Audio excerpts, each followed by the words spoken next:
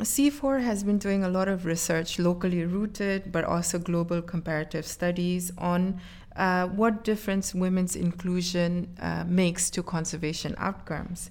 And what that research is showing is that when women are involved in conservation, that it is beneficial for conservation outcomes.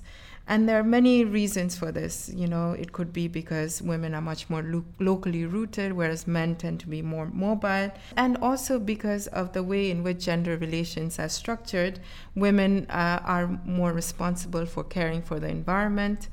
In Indonesia, for instance, women are often the ones who are responsible for student plots, for managing student plots for household food production purposes.